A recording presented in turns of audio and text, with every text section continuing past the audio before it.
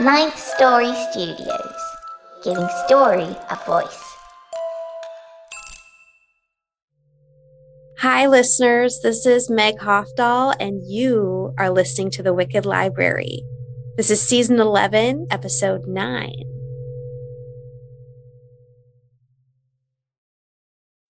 Every day, we rise, challenging ourselves to work for what we believe in. At U.S. Border Patrol, protecting our borders is more than a job. It's a calling. Agents answer the call, working together to keep our country and communities safe. If you're ready for a new mission, join U.S. Border Patrol and go beyond. Learn more at cbp.gov/careers. With Lucky Land Slots, you can get lucky just about anywhere. Dearly beloved, we are gathered here today to... Has anyone seen the bride and groom? Sorry, we're here. We were getting lucky in the limo and we lost track of time.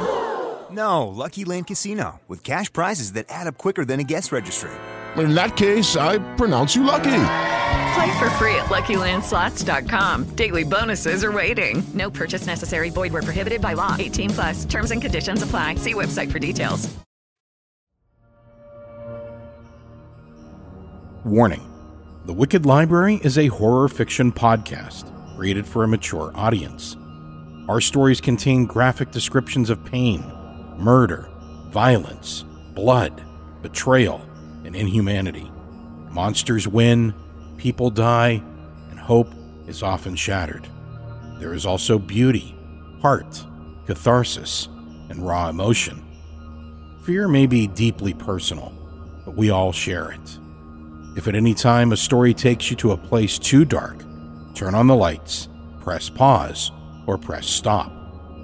And always remember that, unlike in the real world, these nightmares and your participation in them are under your control.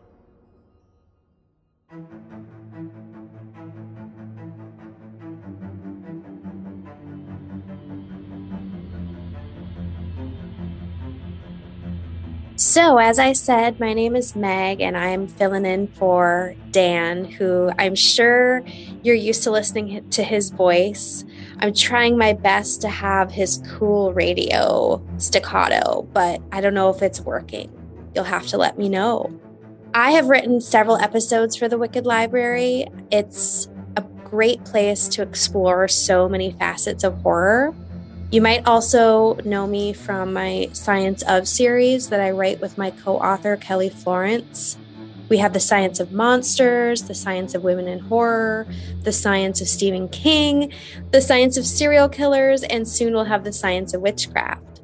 You might also know me from my novels, Her Dark Inheritance series, or my short story series, Twisted Reveries. I also have a podcast, so if you like the sound of my voice, go to Horror Rewind and listen to that. And I talk all about horror movies with my best friend. So one of the things I love about Wicked Library is that it's the short story form. And there's just something about a short story that you can meet these characters for the short amount of time and feel such wonderful, extreme, horrific emotion.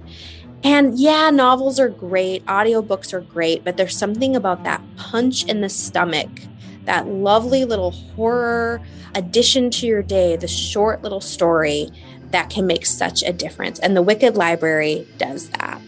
I want to thank the listeners who are currently supporting the show on Patreon. You make the show possible. And thank you so much for your contribution. So the people that work for this show, including me, don't work for free. If you're not yet supporting the show, you can do that at patreon.com/wickedlibrary. For as little as $3 a month, you can help make the show you love possible and get fun rewards. A lot of hard work and money goes into making the Wicked Library. And really, they do rely on this support to help us pay the authors, voice actors, composer, and artists. In addition to knowing that you're part of making the show possible, you'll also get rewards like ad-free episodes at higher bit rates, access to bonus stories, and at higher levels of support even more. you can support us at patreon.com/wickedlibrary. So I'm going to introduce the story now with a little teaser. And if this doesn't get you interested, then do you even have a cold black heart? So today's episode, episode 9, is written by Pippa Bailey. Noelle and her far more scientifically gifted friend Zuri love to get drunk on Fridays and watch their favorite movies. Oh, this I like already. But when Zuri creates a device that allows them to experience film in a whole new way, Friday movie night takes an unexpected turn. Their favorite film, The Madness Beyond, will never be the same again, and neither will they. There's horror, death, bad accents, and a giant snake. The storyteller or voice actor is Erica Sanderson, and the custom score is composed by Nico Vitesse of We Talk of Dreams. Sit back, relax, and listen to this amazing story, and just like the movies, by the one and only Pippa Bailey.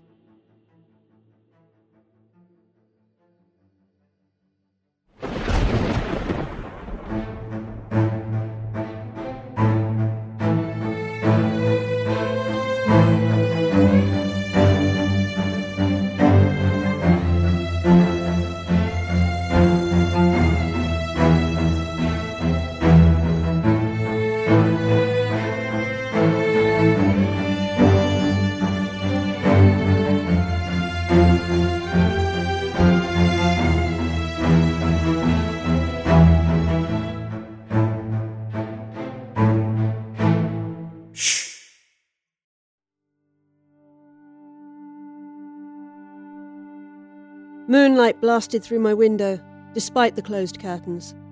I grabbed my pre-packed bag from the end of my double bed and forced a bottle of energy drink into the top. Preparation for another wild Friday movie night. Noelle, tonight we make history. Zuri, my eccentric best friend, yelled down the phone as I made my way back to my apartment from a 12-hour shift at the Cozy Kitty Cafe. It didn't pay well, and I don't like cats, but I needed a steady job to help support Zuri's latest project. Zuri never failed to surprise me. She wasn't always successful, but this time she was onto something. With my help, of course. Her last big thing was caffeine socks to keep you on the go. And they did, magnificently I might add. The unfortunate side effect was their laxative quality if worn for more than 6 hours in a row, something she should have tested for before marketing them as an exhaustion cure-all. Zuri made enough on initial sales to clear her overheads, and eventually signed a deal with the Starlight Nursing Corps. Apparently they wanted something to get the elderly going, and get the elderly going. It wasn't exactly the deal of the century, but she'd been able to quit her job and live off the revenue. I must admit, I was a bit jealous when she'd been able to buy a new apartment over in the nice side of town, and I was still stuck in my third-floor flat in Fanny End, Soho, as I affectionately called it, due to the extortionate amount of fanny being sold on the street outside my apartment. There was no way I wasn't getting in on this new project and getting out of Fanny End. Outside, the hot summer street reverberated with the promise of a good time. Music pounded from various pubs and clubs, the volume wavering with each patron striding in or stumbling out for another puff on their vape. White, fluffy clouds of French vanilla and bubblegum hovered around the heads of security guards, checking IDs beneath flickering pink and blue neon signs. I hopped on my scooter, the cheaper alternative to the chopper I so desperately wanted, and made my way through the city to Zuri's place. I used to tie my hair up before I stuck my helmet on, but now I let it flow free behind me in a wave of lilac curls. It somehow made the feeling of being stuck at 40 miles per hour less restrictive. 20 minutes later, Zuri crushed me in one of her python grasp hugs, dragged me through her front door, and wordlessly decanted my fizzy blue energy drink into 2 chipped mugs, tapping hers against mine. I took a slurp and collapsed back into one of her 2 specially designed jacking chairs, the chairs that cost a considerable amount of my last 6 months' wages. I placed a cushion between my lower back and a cluster of metal prongs sticking out from the spine of the seat. The 2 chairs were extensively adapted from luxurious leather recliners. Originally, we tried to get a couple of posh barber chairs, something a little Matrix-esque for our mind-bending movie jaunts. Barber chairs are most definitely not comfortable, and they don't have cup holders. We scratched that idea and settled on a couple of recliners. Footrests, armrests, heated seats, and more than enough room to tear the backs out and fit all the electronics we needed. Zuri fumbled about the large room, bouncing from her desk behind me, covered in chunks of circuit boards, wires upon wires and several monitors, to a gigantic server stuffed into old filing cabinets in front of me. The cabinets towered behind a gigantic TV screen in the middle of the room. Our lab-cum-movie theatre was, for lack of a better word, insane. I swiveled my chair as far as I could to face Zuri, without detaching any of the glowing cables linked between the various computer units. I waved my fizzing mug at her. Now I'm relaxed and watered. I'm assuming we're still on for a movie night. Zuri, deep in concentration and ignoring me, continued moving dials, pressing buttons and doing a whole host of other sciencey stuff I couldn't quite wrap my head around, but had complete faith in her ability to do. She sucked saliva between her teeth, slightly stained with lipstick, and placed a switchboard I hadn't seen before onto her desk. She'd explained it to me months ago. I mean, the basic concept. Why watch a movie when you can be a part of it? Immersive cinema. It sounded a bit like one of those VR games, but she assured me it was far superior, and not because she'd invented it. I'd of course been sceptical. I mean, I fully believe in the project now, 6 months and 16 movies later, otherwise I wouldn't have sunk everything I own into it. At the time, I'd worried this was going to be another caffeine socks incident, and I was going to end up with my brain fried and possibly shit myself for good measure. The new project was currently under wraps until she'd worked out a few issues. Then we'd make millions. I might not be the technological genius she was, but it was my idea. Well, at least 80% my idea. We'd been having movie nights for years, stuffing our faces with popcorn on my sofa, yelling at the screen, and wishing we were the ones saving the day or being pounded like there was no tomorrow by the sexy villain. Don't judge. I know you've thought about it at least once. We'd been working our way through The Madness Beyond for the millionth time. God damn, I love that movie. Shame it has such a shitty ending. I mean, who really lets the hero make it to the last 30 seconds before they fail their bloody mission, go crazy and run off with the mystical artifact to incapacitate all of humanity? I'd started ranting about how much I'd love to give Austin Fear, the enormous grizzled Norwegian historian, a slap to see if he'd say anything more than the ja and nei he'd been scripted with, when Zuri, in her infinite capacity for weird behaviour, began tapping her temples and twitching like those old folks in her socks. It was something she always did when struck by a new idea. She gave me a nod and pushed me out the door mid-movie, telling me to come back next week. I must admit, even for her, it was a bit strange. For the next 3 weeks, she cancelled movie nights. Of course, not until I was on her doorstep covered with snow, begging to come in. Her secret project needed a little more work. Come back next Friday, she said. And I did. She did not disappoint. Things weren't fully formed at that point. Rows of cables bunched along the top of her sofa, some sticking out from between the cushions, attached to painful-looking metal spikes, everything soaked in the stench of melted plastic and hot dust. Zuri ran her fingers through her cropped hair and tugged on one of her gold hoop earrings. I know I've got it this time. I couldn't help but peer around the array of wires, spikes, and her buzzing PC and wonder what it was. She stepped back from her desk and waved her arms in front of her, like a showroom salesman introducing you to a car you didn't know you wanted. Movies. I nodded. We're going to watch a movie? Yes and no. We're going to experience the movie. This seemed like one of those obtuse things hipsters say when they're watching some indie theatre production. You know, one of those with the name like Ode to My Pubic Hair. I know what you're thinking, Noelle, and it's not like that. I'm absolutely, seriously serious about this. Okay, show me. Zuri sat me down on the sofa and attached one of those gummy pads they use on people in hospitals to measure brain waves or heartbeats onto my lower back and stabbed a metal prong through it. This won't hurt, but we're going to need to make this a little more permanent in the future. Permanent? Don't worry about it now. Relax, let me do my thing. Zuri's long black fingernails clattered against her keyboard, and my back started to tingle and hum like she'd filled my spine with bumblebees. She rotated a large knob on a crude wooden board beside her monitor, and the bees began to spread up and down my body. They poured down my legs and crawled up my neck, my skin twitching goosebumps. "I'm not sure I like—" "Don't worry, you won't even notice it in a minute," she grinned. The bees were in my head, swarming around behind my eyes and buzzing in my ears. "Why won't I?" Everything shimmered out of focus and then to black. I thought I'd passed out, but I'm sure you can't think whilst you're passed out. Zuri was right, though. The bees vanished, and my head didn't thrum with their buzzing anymore. A pop echoed around me, and I found myself sat cross-legged at the edge of a campfire. Wait, what the hell? Where am I? Familiar, extremely attractive 20-somethings prodded at the smoking coals, danced to a pop melody eking out of a tiny stereo, and downed nameless beers. Across the fire pit, a woman caught my eye. I found myself walking over to her, and before I could stop, I pulled her up from her seat, leant her back in my arms, and pressed my cold lips against her hot, salty ones. The kiss was nice, great even, although it tasted like she'd been chowing on peanuts all evening. What the hell is going on? "Oh, Carl, you always know how to hold me." She giggled and closed in for another kiss. Carl? Who the hell is Carl?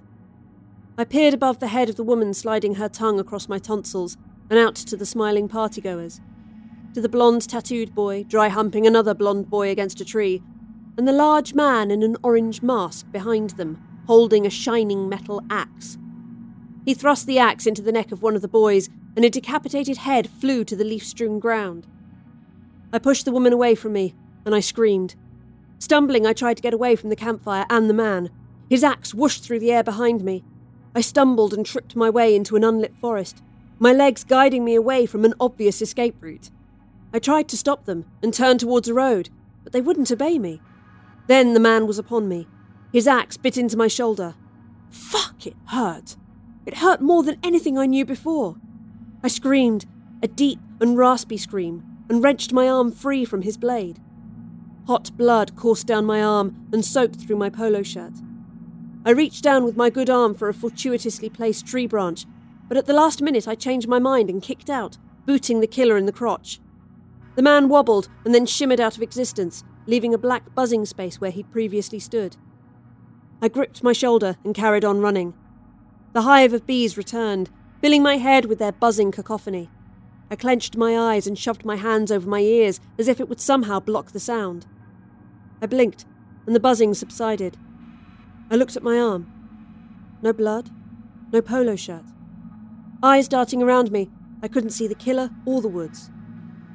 Zuri stood in front of me, hands clapping and a twisted grin smeared across her scarlet lips. "What did you think?" she fired off, and before waiting for my answer, "I know there's some issues, you can't make any changes, you have to go with the script. She doesn't like it when you try and change things," Zuri said, pointing at her PC. "What was that?" Zuri crashed onto the sofa beside me. "A movie? That wasn't a move." "Oh, yes, it was. In fact, that was Die Campers Die 7. I thought I'd start you with something you knew." My left eye twitched, like maggots crawling under my skin. It only surfaces when Zuri has done something extremely stupid. "I was in the movie." "Yeah, yes you were." "You put me into a movie, and the first thing you decide to put me in is a fucking horror slaughter movie?" She grimaced. "Ah, I can see why you're a bit—" "I'm not a bit, I'm very. What if I died?" "Nah, don't worry about it. If you die, the program cancels. You can't die in the machine." I asked her how she did it, and she showed me, multiple times. That doesn't mean that any number of times she explained how it worked I understood it. I mean, the basic concept was, with her program, you could enter any movie you wanted, although at first you couldn't choose who you were. She'd ironed out that kink by month 2. The worst part was having to go with the flow. The number of times I glitched one of her movie programs, fighting against some shitty character's decision to hide in the basement or fuck another character. Yeah, she caught me off guard with that stuff too. Once we were at the point where we could enter the program together, it was great. until she started adding films we hadn't seen. The Gifts, for example. It was listed as a thriller, so of course we went into it expecting a gun-blazing battle. I chose spy and model Candy Owens, because who wouldn't? Zuri went for muscle man Kai Jones. It was fine for about 10 seconds while the buzzing faded, until I found myself bent over an oddly warm pile of rotting corpses in the middle of a battlefield, being screwed by a man wearing nothing but a weapons belt. We noped the fuck out of that one, our friendship now taken to a new level. We don't use any movies we haven't seen before. By the time we hit month 3, I dumped all my savings into this $1 million idea, and we'd both fitted our lower backs with ports for direct connection to the movie maker. Yes, that's what it's called. They're not the most comfortable body mod editions, but they make for a stronger connection to the movie and no more buzzing. I still have to stick a plaster over mine when I shower. It hasn't healed properly. Of course, Zuri's healed in a week. Maybe I scratched mine a bit too much.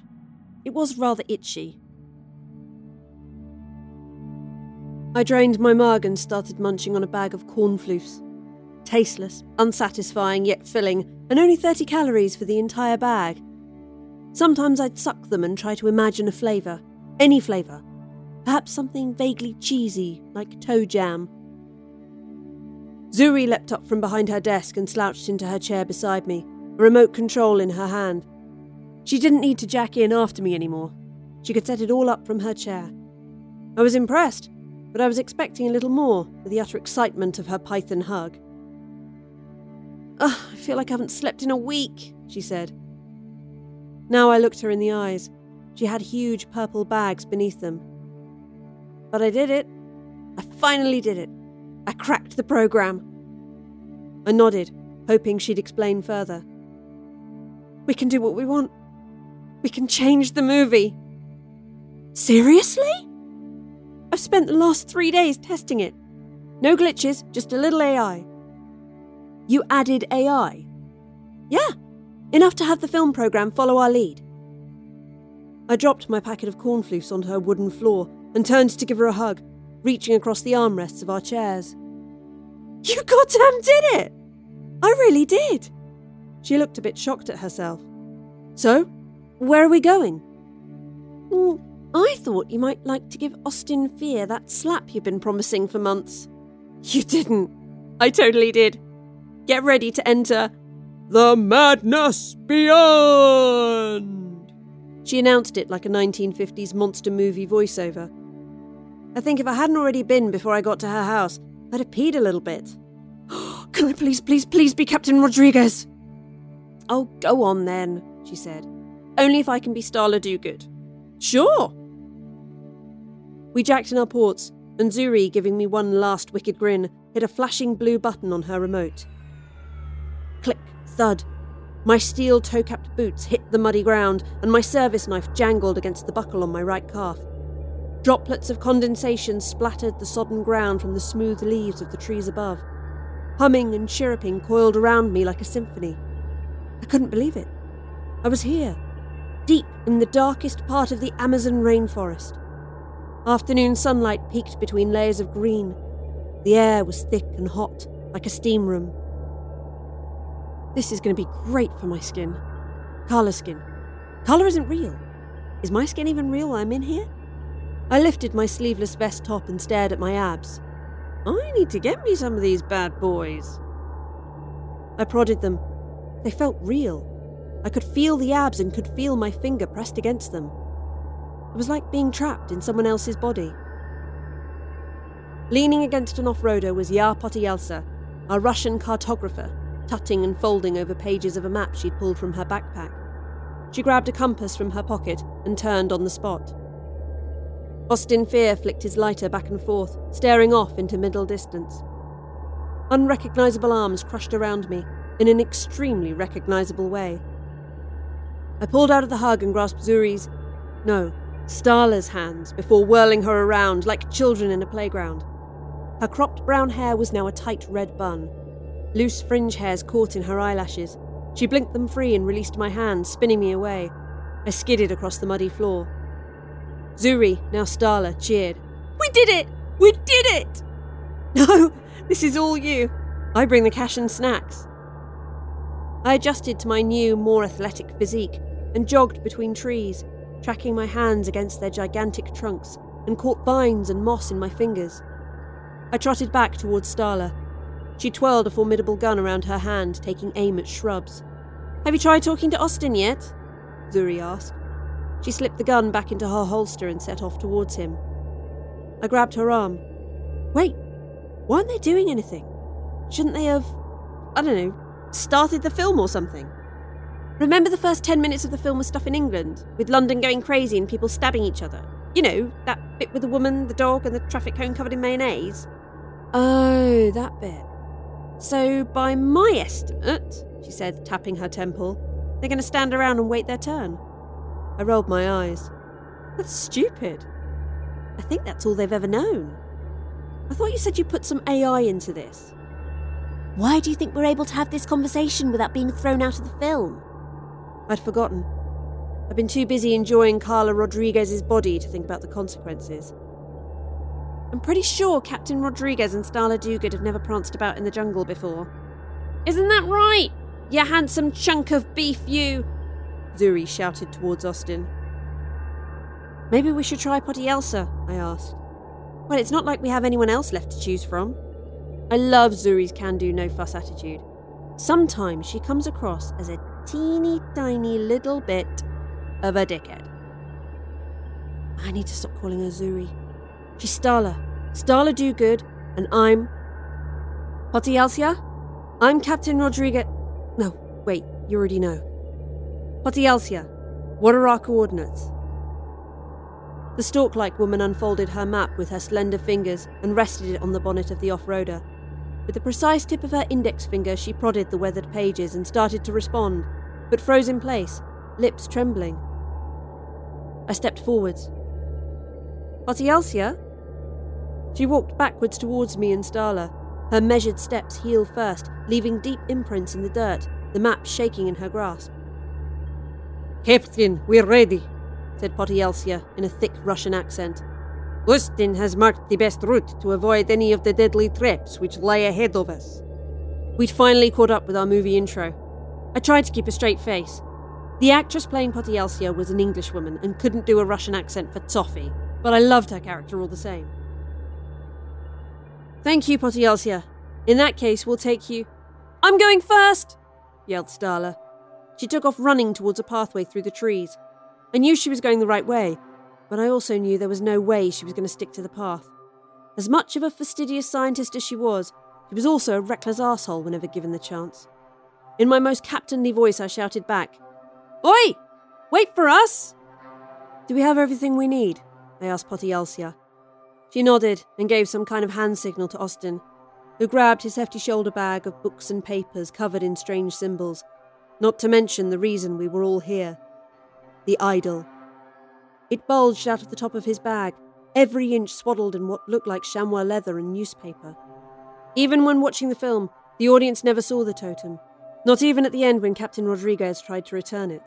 It remained in shadow. We'd always joked the director wanted to make sure no audience ever went crazy from seeing it, and tried to sue him if their grandma started disemboweling the cat, or, as Zuri suggested, Cousin Bobby began massaging his rectum with his mum's prize set of Jesus-shaped china figurines. The three of us set off following Starla's tracks through the mud, the steamy air cascading water droplets down my spine and into the back of my cargo pants. As expected, Starla hadn't stuck to the track. Her footprints vanished between an arching tree, bent like it was bowing to some great and powerful tree god. Arboreta. There's a good name for a tree god. Austin looked at Potty Elsa, who looked at me, then to her map, and back to me and Austin again. "We can follow," she mumbled, looking less than impressed. I wonder if they remember doing this before, like a dream within a dream. It was always the same until we came and pissed all over it. Nope, it's a movie. This is their first time experiencing this. I know this better than they ever will. Weird. I nodded, still musing on whether it was the AI making Potty Elsa seemed annoyed, or if it was a character trait I'd never noticed. We ducked below the archway and followed a trail of crushed flora deeper into the bush. Starla, where are you? Captain, you've got to get over here. a voice yelled in the distance. At least she got my name right. We pushed on towards Starla's voice, reaching a line of huge monkey brush vines with their tight clusters of crimson flowers. We walked up a steep incline, following the sound of running water. It wasn't quite a roaring waterfall, but maybe a river. Finally, an opportunity to see my reflection. Starla stood at the edge of a lagoon. Crystalline waters bubbled with the flow from a stream. Was this always in the film? Somewhere written into the script? Or even as a sound in the distance? Or more of the expanding changes Zuri's AI allowed? This felt like an anything goes kind of situation, and anything goes isn't known for ending well. Austin? Starla called. Yeah? Is there any reason why we can't go swimming here? No, said Austin. Then it's settled. It's hot, I'm sweaty, and I haven't been swimming in years. Starla, I sighed. We've been here less than an hour. I know, it's great, isn't it? Better than I thought possible. Potialcia tapped me on the shoulder. Captain, we really must get on. Miss Dogood is being rather peculiar. I didn't have the heart to tell her. No, this was the Zuri I've always known. Consummate unprofessional. She'd be more likely to read how to hotwire a car than hunt for her missing keys. I had to give it to her. This was amazing. From the repetitive chirp of a lurid yellow poisoned dart frog hanging from a passionflower vine to the discomfort I felt in the swampy heat. I pressed my hand against Potialcia's. Don't worry, we'll have time. Enjoy yourself a little. But, Captain, it's an order. Oh, that felt good.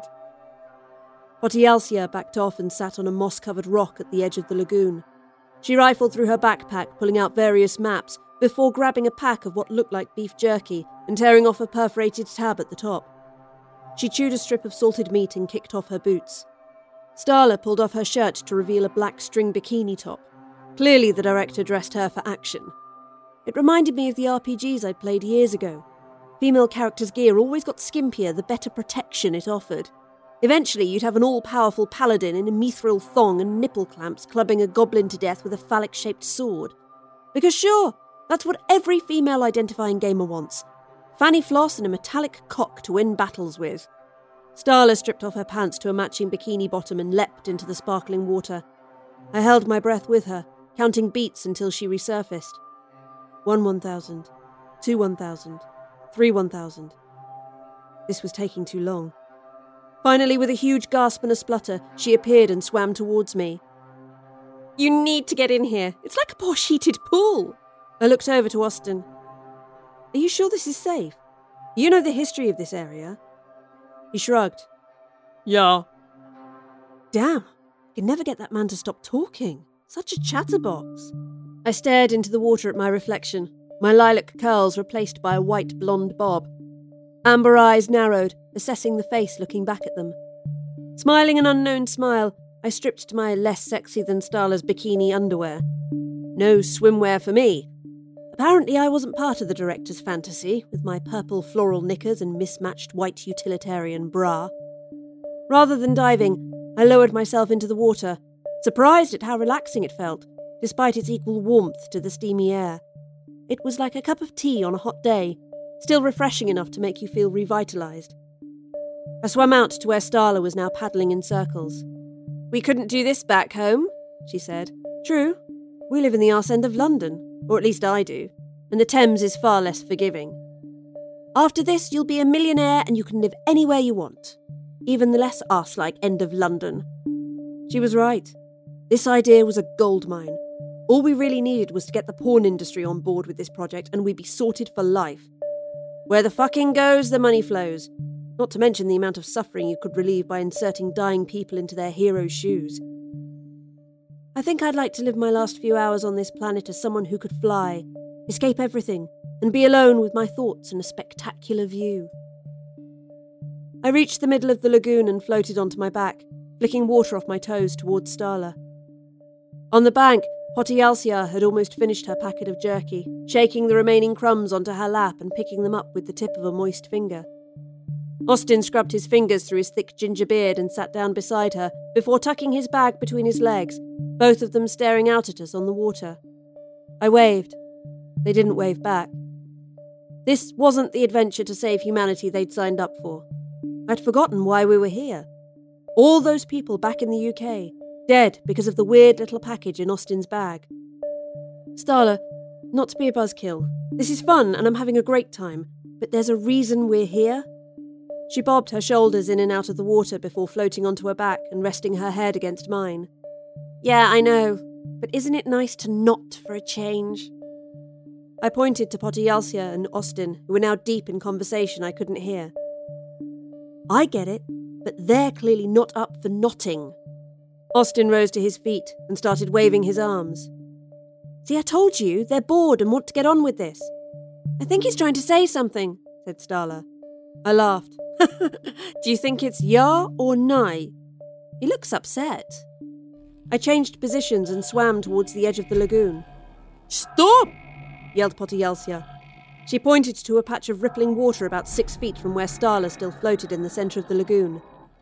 At first, I wasn't sure what they were pointing at, but it didn't take long to surface again.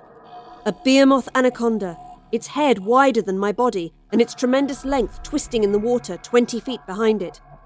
My eyes followed the bends of its body backwards until I spotted the tip of its tail sliding from the water's edge beneath the surface. Its eyes locked on Starla, and it shot through the water like an arrow. Starla, it's a snake! Get out of there! Starla flipped from her back onto her front and began swimming away from the snake, but it was swifter and more lissom in the water. Torn between getting back to protect her and getting out of the lagoon and finding a better way, I chose the latter. I swam to the nearest edge and pulled myself out. I ran to where Potyalsa and Austin stood searching the ground for something. Austin scooped up a rock and launched it at the snake. It distracted it for a second, but it returned to its course. Starla was the weapons expert, but I couldn't see a single gun lying beside her discarded clothing. I gave up scouring her clothes and looked for rocks, my eyes darting between her and the ground.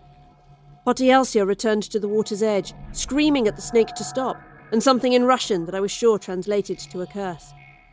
The snake continued its charge after Starla, its jaws twitching, preparing to constrict and swallow her whole. From its size, I didn't doubt for a second that it could. She stopped swimming and reached down under the water, dropping her face below the surface until only her eyes and the top of her head showed. She pulled a Glock out from beneath her, lined it up with the snake, and fired round after round towards it. Gun blasts echoed in the lagoon. The snake changed direction, weaving away from her bullets, but it didn't slow. Where the hell did she pull that from? She can't have been keeping it in a... No. Zuri has some standards, surely? Click, click. Out of bullets, Starla threw the empty gun at the snake. It missed and sank into the water. I paced along the lagoon's edge, looking for anything to help. Keep swimming! We can't slow it down! Starla reached under the water again. I got this! She pulled something khaki green and round from beneath her, put it against her mouth, and... it was a grenade! I realised at the last second what she was doing, but couldn't help thinking what else she'd stored away in her... nethers. She pulled something khaki green and round from beneath her, put it against her mouth, and... it was a grenade! She threw the grenades towards the snake, turned away, and swam towards the water's edge. The grenade did exactly what grenades do. The clip flew through the air, the grenade soared towards the snake, smacking it bluntly on the nose before detonating. Water and smoke shot into the air, followed by chunks of bloody snake. Its percussive wave hit me like a kick to the chest. I gagged and forced a hand over my mouth. Potyalsia looked shaken, but okay. Sure! Said Austin, nodding and grinning. Starla jogged around the bank towards us. Oh my god, that was amazing! I stared between her and the remaining body of the snake, already sinking out of view, changing the water from a crystal blue to a deep red. I dropped onto the rock where Potyalsia had previously sat. I can't believe you did that! Starla wrapped her arms around my shoulders and sat beside me. It was so awesome, wasn't it? I don't even know what to say. Oh, come on, that was pretty cool. Where the hell did the gun come from? And the grenade? She gave me a wink. I rigged the AI to give all our clothing pockets. Even your underwear. Even my underwear. I shook my head. You're a genius. Oh, I know. We should have tried to save some of that meaty goodness for dinner. You want to eat the snake? Why not? It's going to waste otherwise. I grimaced. I'm not getting back in to look for half a dead snake. There's probably more of them. It's way more than half a snake. Anything that size here has already eaten all of its competitors. That's why it came after us like a mad thing. Poor baby was starving. Poor baby? You blew the thing up. So? Doesn't mean I don't feel for it. You cheered. Starla nudged me. And you didn't. Let's change the subject. Sunlight dipped low through the trees, casting long shadows in the amber light. We should have finished hours ago. The film was only 90 minutes long. I'd assumed we'd be in here for the same time, but this was nearly 4 hours of walking, swimming, snake attacks, walking, grumbling, and getting blisters, which, for non-real blisters, hurt more than I'd expected. I stretched and blinked the setting sun away. Something buzzed, a low hum like a field full of bees lazily collecting pollen. I blinked again and found myself sat in the dark beside Starla in front of a roaring campfire. How did I couldn't remember how I got here. The heat from the fire coursed up my legs and across my torso like sliding into a hot bath. The air, still thick with moisture, seemed to quiver around the fire, almost daring to try and quench its flames. There's something so primal and comforting about an open fire, the way it moves like hypnotic dancers. I shifted my arms, wrapping them around me in a hug. My left breast throbbed like I'd been smacked in the boob. I shuddered and dropped my arms. Starla rolled something shiny around in her hands. A tin. My stomach rumbled. I hadn't realised how hungry I was. She yanked on the ring pull. It creaked back, flicking beads of gummy orange towards the fire. Baked beans. I wasn't the biggest fan of beans, but they do in a pinch, and my stomach was starting to eat itself. How did we get here? I whispered. Starla tipped the beans into a mess-cook tin and placed it atop a layer of coals she'd flattened beside the fire. Cutscene. Or at least I think so. I was waiting for you to catch up, she said in air quotes. You sat there staring off into the middle distance, so we started without you. I was? Yeah, like a trance or something. Were you somewhere else? I think so. We were all still walking. The sun started setting.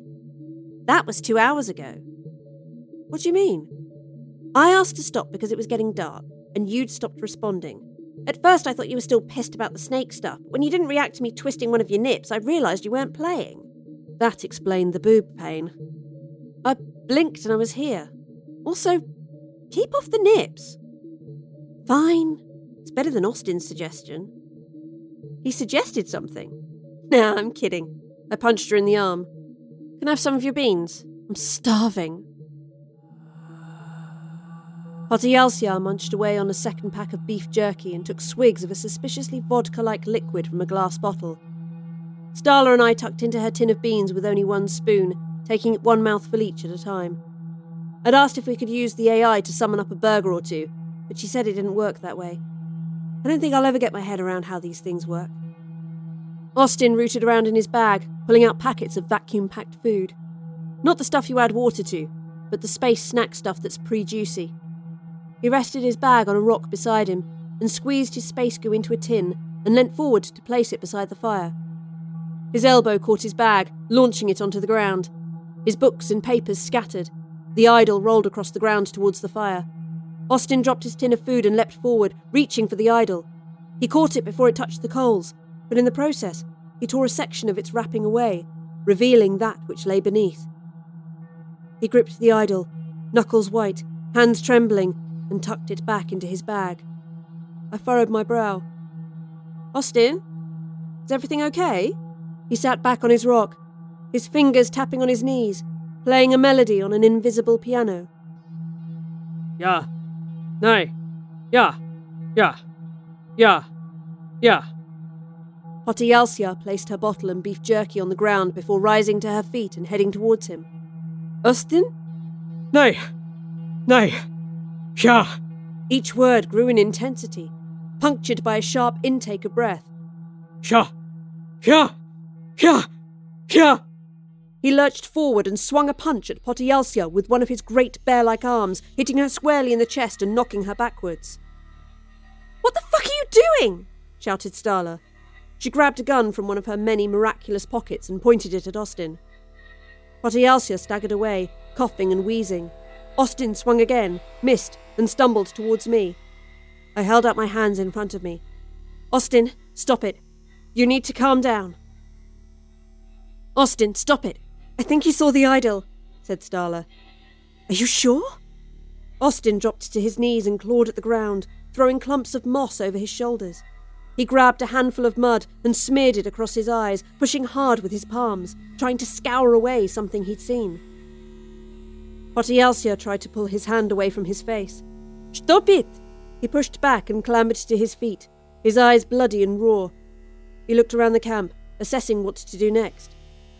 Starla, her gun trained on Austin, walked closer. You gotta calm down, dude. You'll be fine. Take a deep breath. Austin's chest rose and fell like a wild beast's. He whipped his head round to where Potialcia previously sat. He lunged towards the rock and scooped up her bottle. Potialcia leapt onto his back, wrapping her arms around his neck. Niet, Austin, don't! He swung an arm back and knocked her to the floor. She rolled out of the way and dodged behind Starla.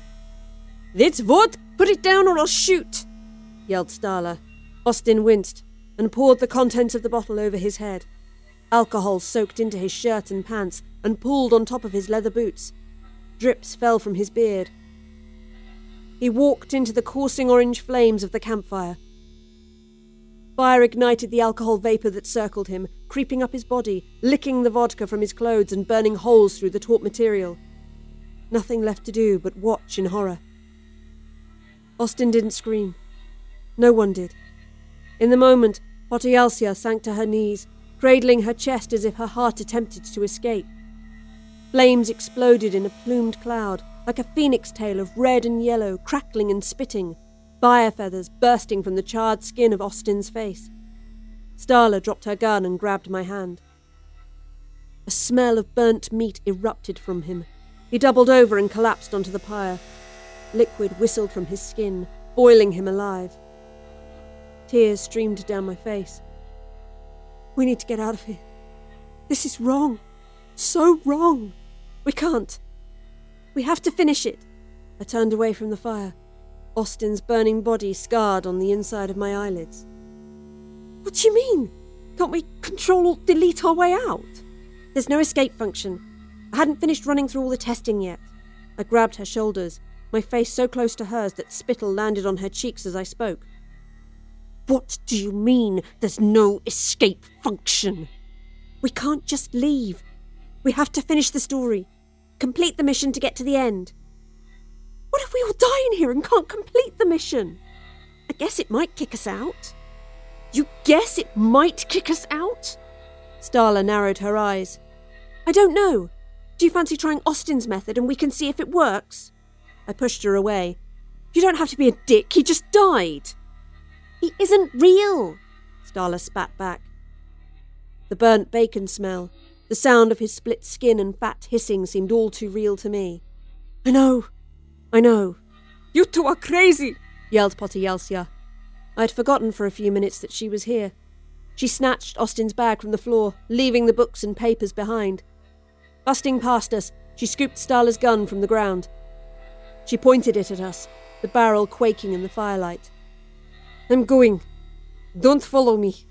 Potialcia gave one last wave of the gun before turning and running into the darkness. Wait! Don't go! I called after her. I knew it was no use. We've well and truly fucked this up. Starla sighed and sat down. Aren't you going to do anything? She shrugged. Why do I always have to be the one to do something? Right now, I'm going to do this. She grabbed her beans tin, scraping off a congealed layer of dirt, and tipped the rest into her awaiting mouth. She chewed and looked over at me. I knew that look. I guess I did rely on her to lead the charge. But she's normally the first to throw herself at an idea. I'm the sidekick, the lackey. I don't make plans, I follow the leader. We need to get the idol back and finish the film. Starla wiped bean juice off her mouth with the back of her hand. Bingo. Do you have any idea where Potialcia is going?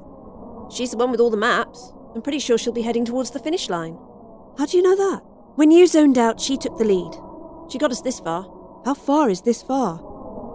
Starla pointed over her shoulder. I know you can't see it, but back there is the pathway to the mountain cave. Is it really that close? How else do you think the characters made it there in under 90 minutes? But I thought we'd been here for hours. We have, but we didn't have to be. I looked at Austin's remains on the fire.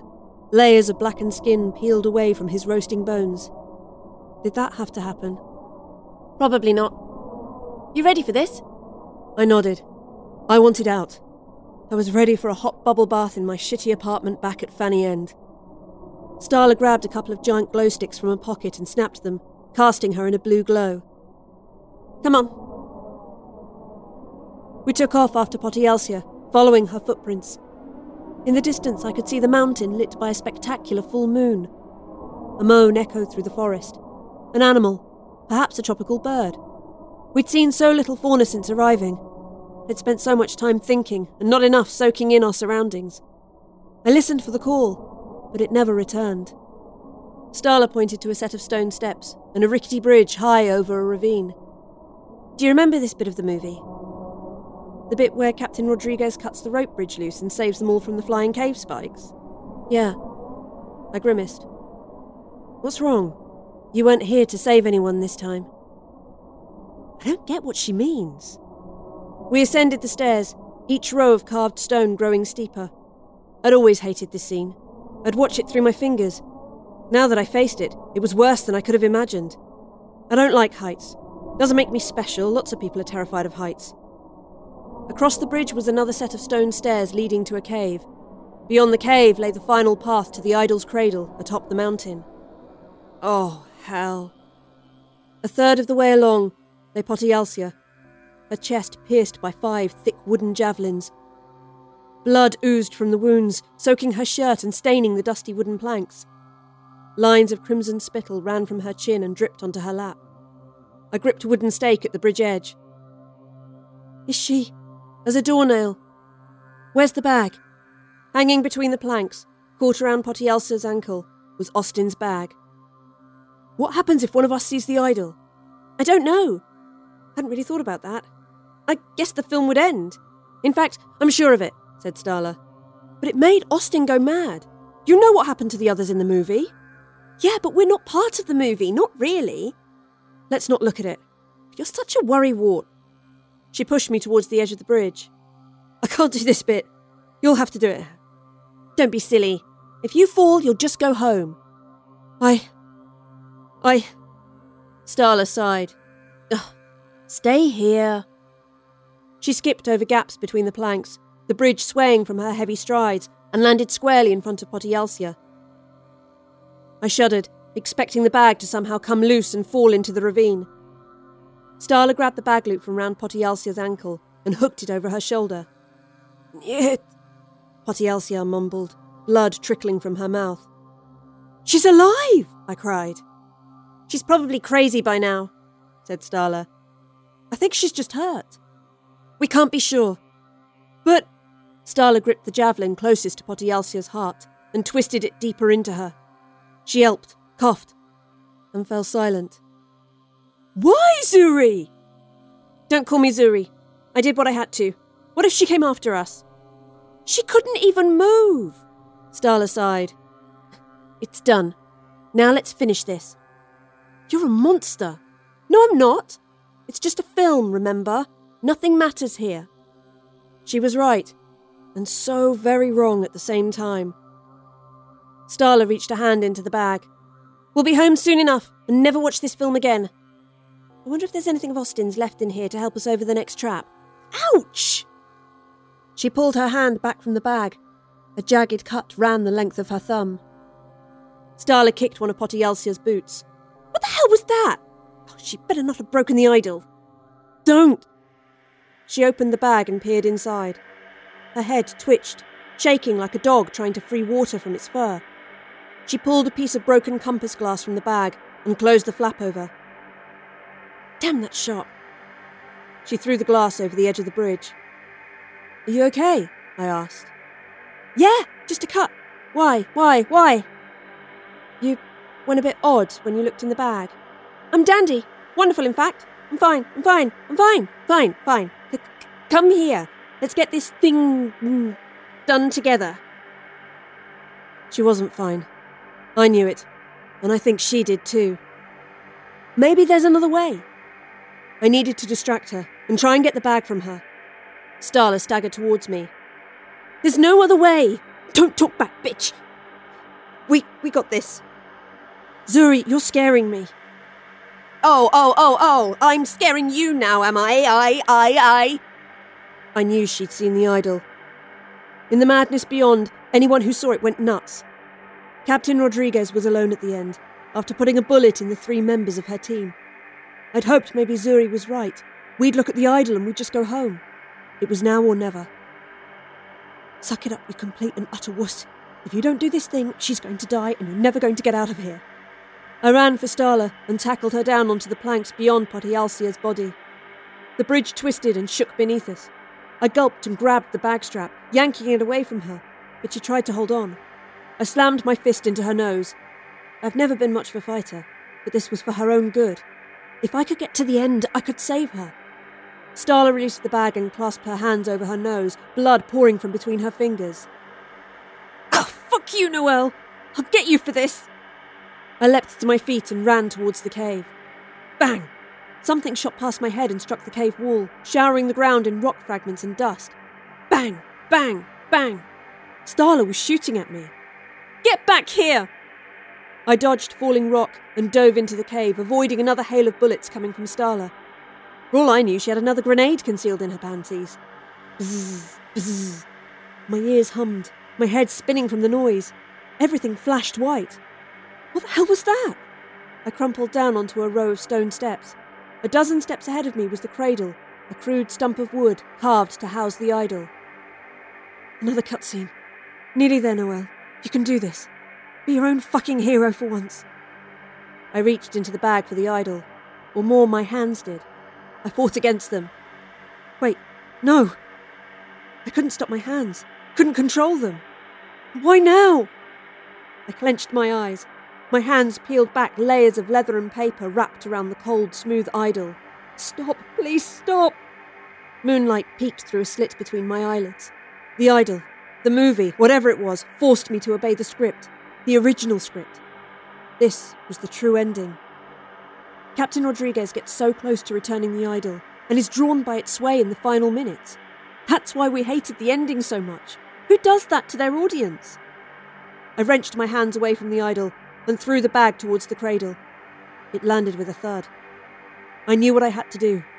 I reached into my right boot and gripped my knife handle. I pulled it free and held it up to my face, taking in Captain Rodriguez's reflection one last time. It was now or never. I pointed the blade towards me, took a deep breath and drove it into my left eye, piercing the soft membrane like a poached egg, and forced it deeper into the jelly. I screamed, agony rippling through me. I retched, half-digested beans running down my chin. I pulled the knife back, taking a deep, staggering breath, and drove the knife into my remaining eye. It's done. I yanked the knife free and threw it behind me and crawled towards the bag. I grabbed the idol and held it up to my face. I couldn't see anything. Adrenaline dulled the pain, and I dragged myself towards the cradle.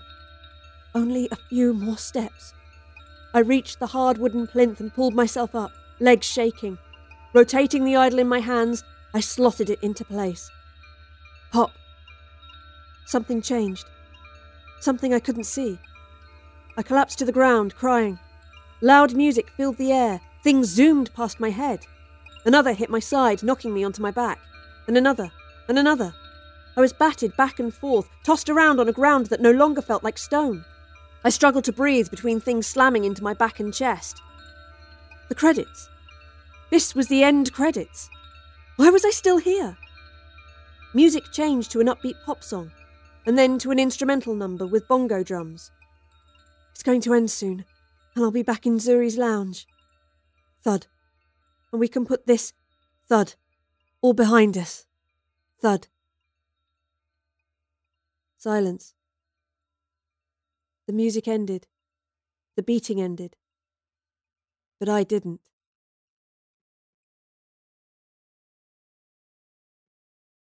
It is Ryan here, and I have a question for you. What do you do when you win?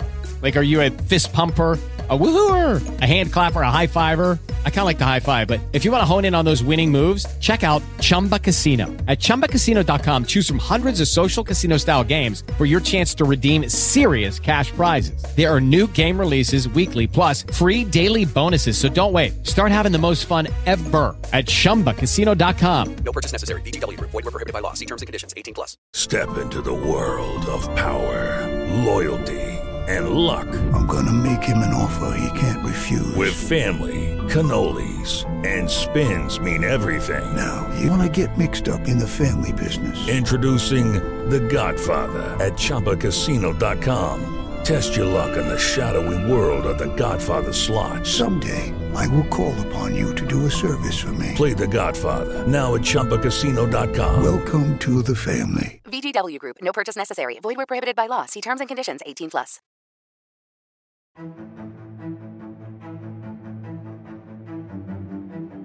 Thank you, listeners, for listening to the episode 1109 by Pippa Bailey and Just Like the Movies. The story was told today by Erica Sanderson. To find out more about today's author and storyteller, please visit thewickedlibrary.com and check out their bio pages. And guess what? I'm there too. You can check out my bio page there at the Wicked Library, Meg Hofdahl. And don't forget, the people behind the scenes are making this happen, like Meg Williams, today's producer, as well as our lead editor and executive producer, Scarlett R. Algie. Our resident composer and executive producer is Nico Vitesse of We Talk of Dreams. Artwork for today's episode was created by the super talented Jeanette Andromeda, our art director and executive producer, and of course, our showrunner is Dan Foytek. The Wicked Library is created by Ninth Story Studios, LLC. Thank you so much for listening, and remember, if you want to find out more about me and the people involved in the episode, you can go to thewickedlibrary.com. You can also find me at Meg Hofdahl at Twitter. You can find me on Instagram at Meg Hofdahl. Pretty much everywhere. At TikTok, I'm Meg Hofdahl and Kelly Florence. So please reach out and let me know how my hosting was today. Thanks so much, and until next time.